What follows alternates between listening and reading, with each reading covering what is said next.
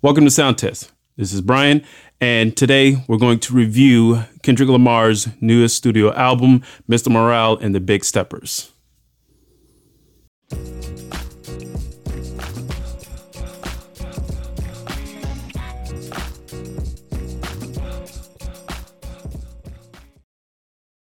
So it's kind of hard to summarize this album, and that's because there's so much that's actually going on in this album.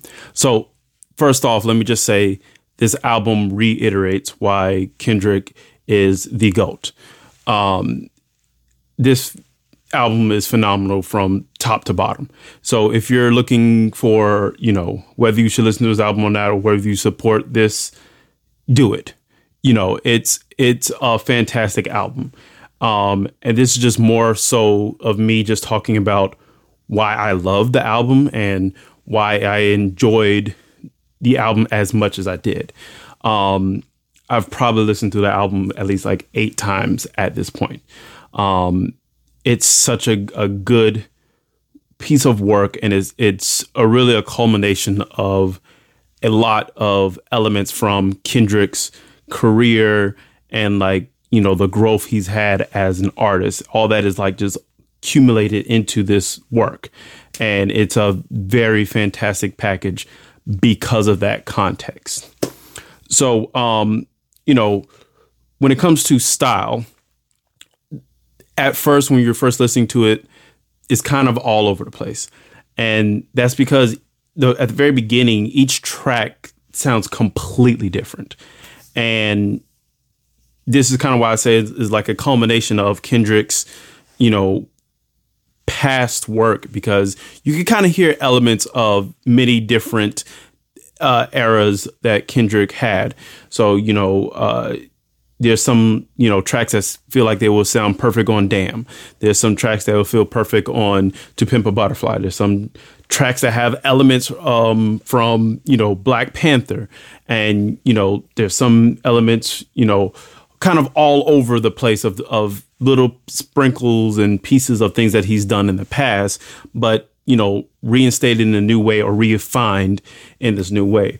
And, typically Kendrick has some type of overall theme for his albums. And I think the closest thing to say for the theming of this album would be trauma. And it's more so on the trauma that people face, traumas that Kendrick has faced, traumas that are specific to the Black community, as well as a host of other things that, really Kendrick kind of goes into depth on. So let's talk about some of these, different elements that happens. So one of them is from a mental health perspective. And it's not just saying mental health in general. There's times where Kendrick's talking about his specific mental health. It kind of became a meme over the years of when's Kendrick going to drop something?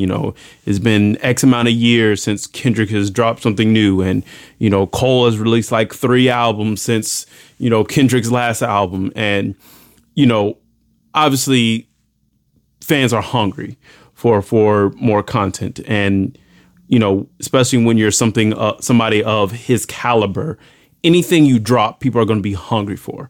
And, it's kind of the unfortunate aspect of it that, hey, let's say you drop something and then the fans eat it up, they listen to it, and then they're like, all right, what's next? What else you got for me? And, as an artist, that's a kind of weird position to put yourself in, because obviously you put a lot of work into your projects. You put a lot of passion and you put a lot of, time and energy to producing stuff and giving stuff to your fans. And then when they're just so hungry and eager for more, your only options is to, push yourself and produce more stuff, or kind of just lay back and just trying to figure out the difference of quantity over quality. And I feel like that's like a lot of the issues that Kendrick was having, in which there were just things that was going on in his life. There were just things that wasn't having him completely motivated. Like there was one of the tracks where he was like, he had writer's block for 2 years. And a typical artist, the typical flow is like an album every 2 years. And Kendrick was basically saying for 2 years alone, he was just having writer's block. And then on top of that, just the political discourse that was going on in America and, the effects of the pandemic and the effects of, just how people are treating each other in this day and age, all of that weighs heavily on somebody. And, when Kendrick is so influential, especially when you think of like To Pimp a Butterfly and how political that album was and how, ingrained that album was for the African-American plight and, its constant elements of Afrocentrism. And like, he even talks a little bit of that, in the track Savior. And in the track, he's like saying, we are not your savior. You can understand and feel the content that we push out, but we are not the end all be all. If you want change, that's something that you specifically have to do. And he did a line where, that protest is one day for you. That's my 365. And, when it comes to this mental health aspect, there's parts of the album where he's just like, no, I had to go back and find myself. I had to worry about my well-being before I just push out another project. And, he's like, I choose me. I'm sorry. I'm not going to put my well-being on the line just to say I have a new album out, just to say I have a new project out. And, as a performing artist, obviously nowhere near this caliber, but as a performing artist, I can completely understand that aspect in which, you're doing so much performances and, you're being in the public face and like your performance life is completely different from your personal life. And, as natural as people feel on stage or how they feel when they're performing, when you're performing, you're putting on a persona. You're putting on a different face from, your 100% normal being. And that stuff does get tiring, especially somebody on his level. So I love the fact that he went back and was just like, he addressed, why it's been 5 years since he's last dropped an album. And, the long and short of it was he has to take care of himself. And so, that's one theme that we hear in a few tracks. More particularly, we hear this theme in Mirror. We hear this theme at the very beginning with United in Grief. We hear this in Count Me Out. We hear this in Crown. And like Crown itself is just about, the pressures of being an artist, the pressures of being the artist. And, obviously he's heard these conversations where he's considered the GOAT, the greatest of all time. And the pressures that come with being considered one of the greatest of all time as a rap artist and, how that affects his mental health. The other element I talked about, said earlier was trauma. And this album is kind of ripe with trauma. That's the other kind of theming of it. And it's trauma from different aspects and different avenues. So one track, of course, in particular, We Cry Together. And this is trauma from the point of a toxic relationship. And I guarantee you, anybody who hears We Cry Together for the first time just feels completely uncomfortable while listening to that track. And it's just like, it's just an argument. The track is just straight up an argument between a man and a woman in a relationship. And it gets intense. Like it gets to points where, and it's very well written. It's very well written to the point where any and everything they're saying is believable. And the artist Taylor Page, she's doing all of her verses in this kind of like crying, yelling type of voice. And it's like that adds to the emotional impact to everything she's saying. And then like, you know, they're just going back and forth. They're not mincing any words. And like, but like the artistry in that junk is so like powerful. And like, it's first time you hear it, you're like, okay, this is an Alchemist beat. And I checked, it's like, yeah, this is an Alchemist beat. Like the beat is very dark and grimy, with this constant loop going over and over. And like, I just kind of love how raw and emotional that track is, and just how like, you know, cutthroat, you know, both the man and woman is. And then, you know, to the end of the track, they completely like make up, but they're making up just through sex. Nothing was resolved. And that's, you know, that's the, you know, kind of idea of the toxic relationship. Nothing that they were arguing about was resolved. It was just like sex was the cop out. And, you know, that's obviously just a message for these toxic relationships where two people know that they shouldn't be together. They know that they're bad for each other, but it's that one thing that's keeping them together. And that one thing is not like a, you know, completely virtuous thing. It is just that one aspect of the relationship that's the only strong point, while everything else is just completely off base and, you know, with issues that they need to address, but they refuse to actually address it. So they'll continue to argue. They'll continue to belittle each other just because the sex is good. And, you know, that's one of the aspects of, hey, this is trauma just in a different way. This is relationship trauma, rather than something that we get later with family trauma. So family trauma is another like kind of big, you know, theme into here. And we first see that in the track Father Time. And it's kind of funny because in the beginning of the track, there's a female voice in there saying that you need to go to therapy. And Kendrick is like, man, I don't need no therapy.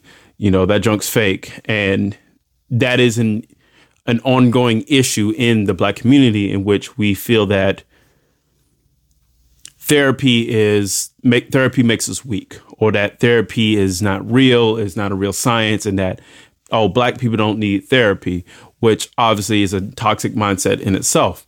And so they're saying this as they go into this whole song about father issues.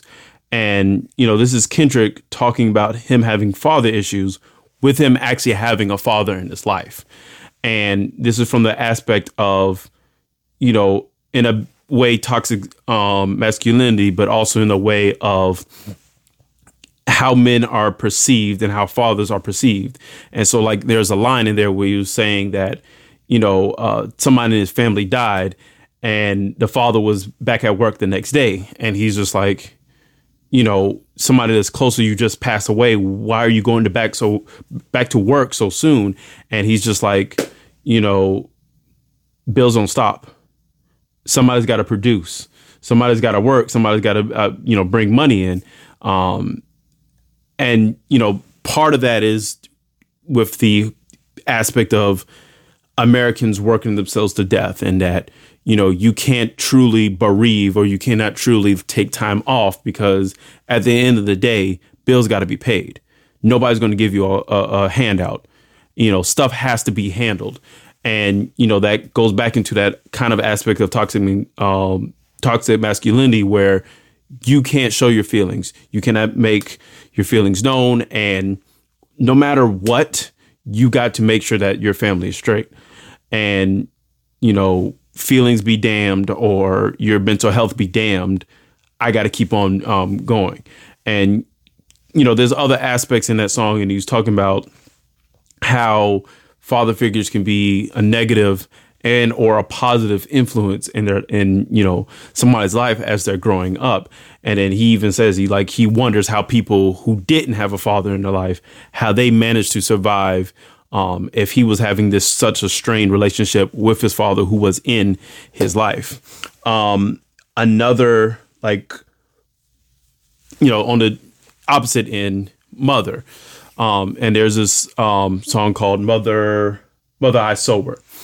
And this is talking about the family trauma that his mother's experienced. And part of this, you know, a lot of elements of this album is very heavy. So let me also say that, like, you definitely got to be in the right mindset to listen to this album. There are some bangers in there. There's some, like, kind of, you know, traditional popish songs, something like, you know, Rich Spirit, Die Hard, Savior in a way.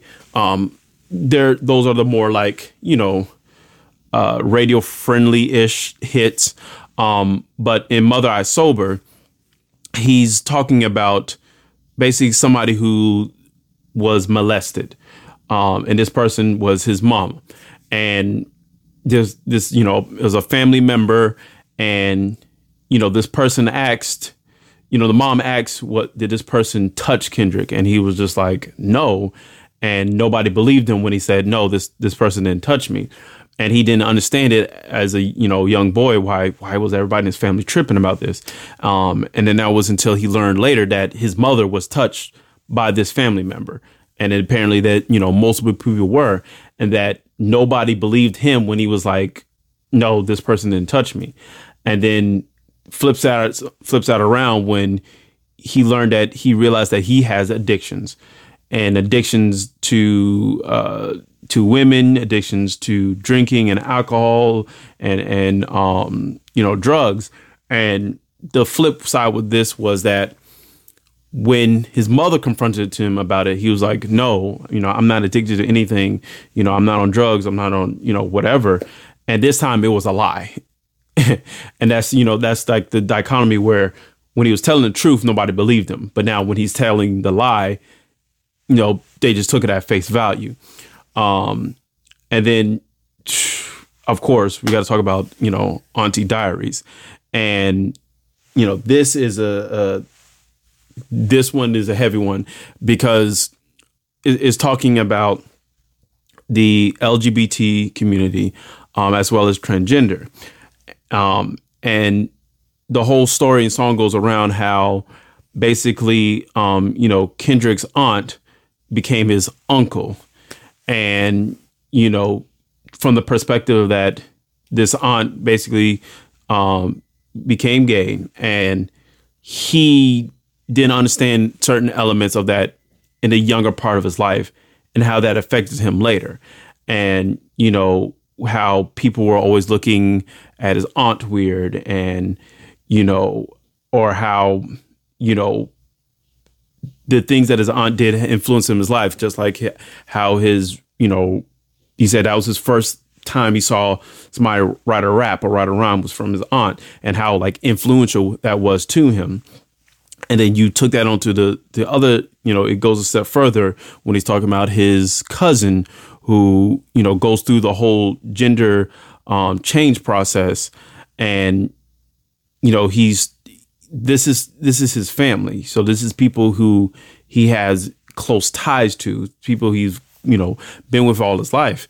And it got to the point where he was questioning the aspects of the church in which the church was completely, like, disowning them, not only disowning them, but, like, making it a public, you know, public thing about how their family is wrong, family's troubled, and how they got problems going on.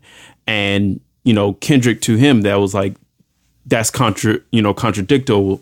How can you say love thy neighbor, but people in your own congregation, you're segregating and you're making them, you know, making them the evil that you can spew your sermons around.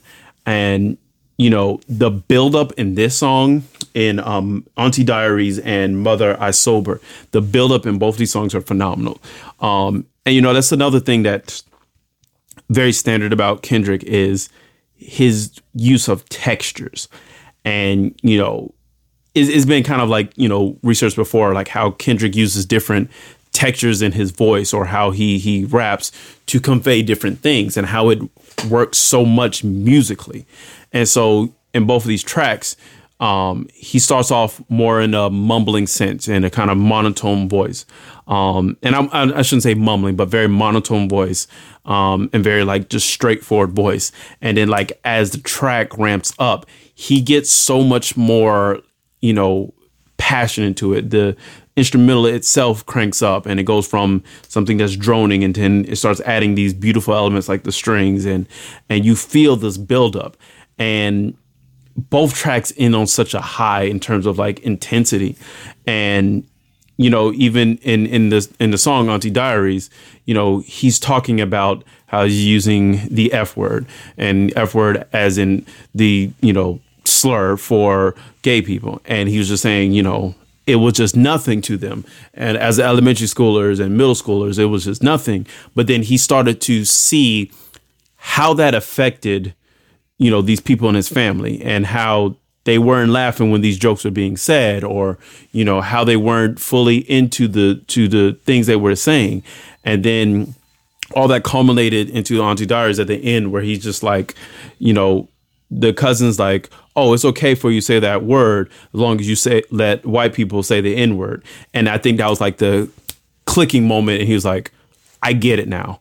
Or like, something that didn't seem like a big deal for me all these years, and it was quietly affecting you. And then it made sense now to him in that aspect. And then, tracks like Mirror and Count Me Out, that's him going through his personal traumas that he was going through for these last few years, and how that's affecting him as an artist and affected his output as an artist, and his perception to the world, and where everybody's just clamoring for more, and just like he's just like, hey, I have a lot going on. But yeah, it's this album is pretty phenomenal. United in Grief is another aspect of that song where he's just like, hey, he didn't know how to completely like understand his emotions and convey his emotions or convey his frustration. So you know what, he's like, I grieve different. So now he's buying cars, now he's buying mansions and stuff like this. He's buying all these material things that he thinks is going to make him happy, but he realizes, that is not making me happy. I'm still in this negative mind space. I'm still in this terrible mindset. And that's what aspect he's like, hey, you need to go to therapy. He needed to talk to somebody. He needed to understand why he was feeling the way that he was feeling and what he needs to do about it mentally to kind of get out of the state. Production wise, this is a completely different, aspect. There's some elements like I kind of felt like Mr. Morale and Savior kind of had a little bit of Black Panther-ish vibes. Die Hard and Purple Hearts could have fit like perfectly into Damn. That's just the styles of those songs. But, it's the tracks are so varied. There's so much different styles going on. There's, beat changes within songs. There's, sometimes there's intro and outro elements. But, it's such a cohesive project in the idea that there's a journey from the beginning to the end of it, and there's not one bad track in there. Like every track is great, and every track just makes you give you a completely different mood, completely different feel to it. So when you're listening to the track, to this album, man, give it like a few listens. Definitely give it a few listens, because there's a lot going on, and multiple, listen throughs give you different aspects of it, and you kind of see the connective tissue through certain tracks, through other things, and see how they come together. But yeah, Mr. Morale and the Big Steppers, huge fan of this work. Once again, Kendrick shows us why he's the GOAT, and why he's taking this time off to produce such a fantastic project, and really shows, his skill and artistry as a hip hop artist, and what he can do with the medium and pushing forward with hip hop music. So, hope you enjoyed this, not even review, more of a discussion of Kendrick Lamar's newest album, Mr. Rowell and the High Steppers. This is Sound Test. My name is Brian. Hope you enjoyed. Catch you on the next one.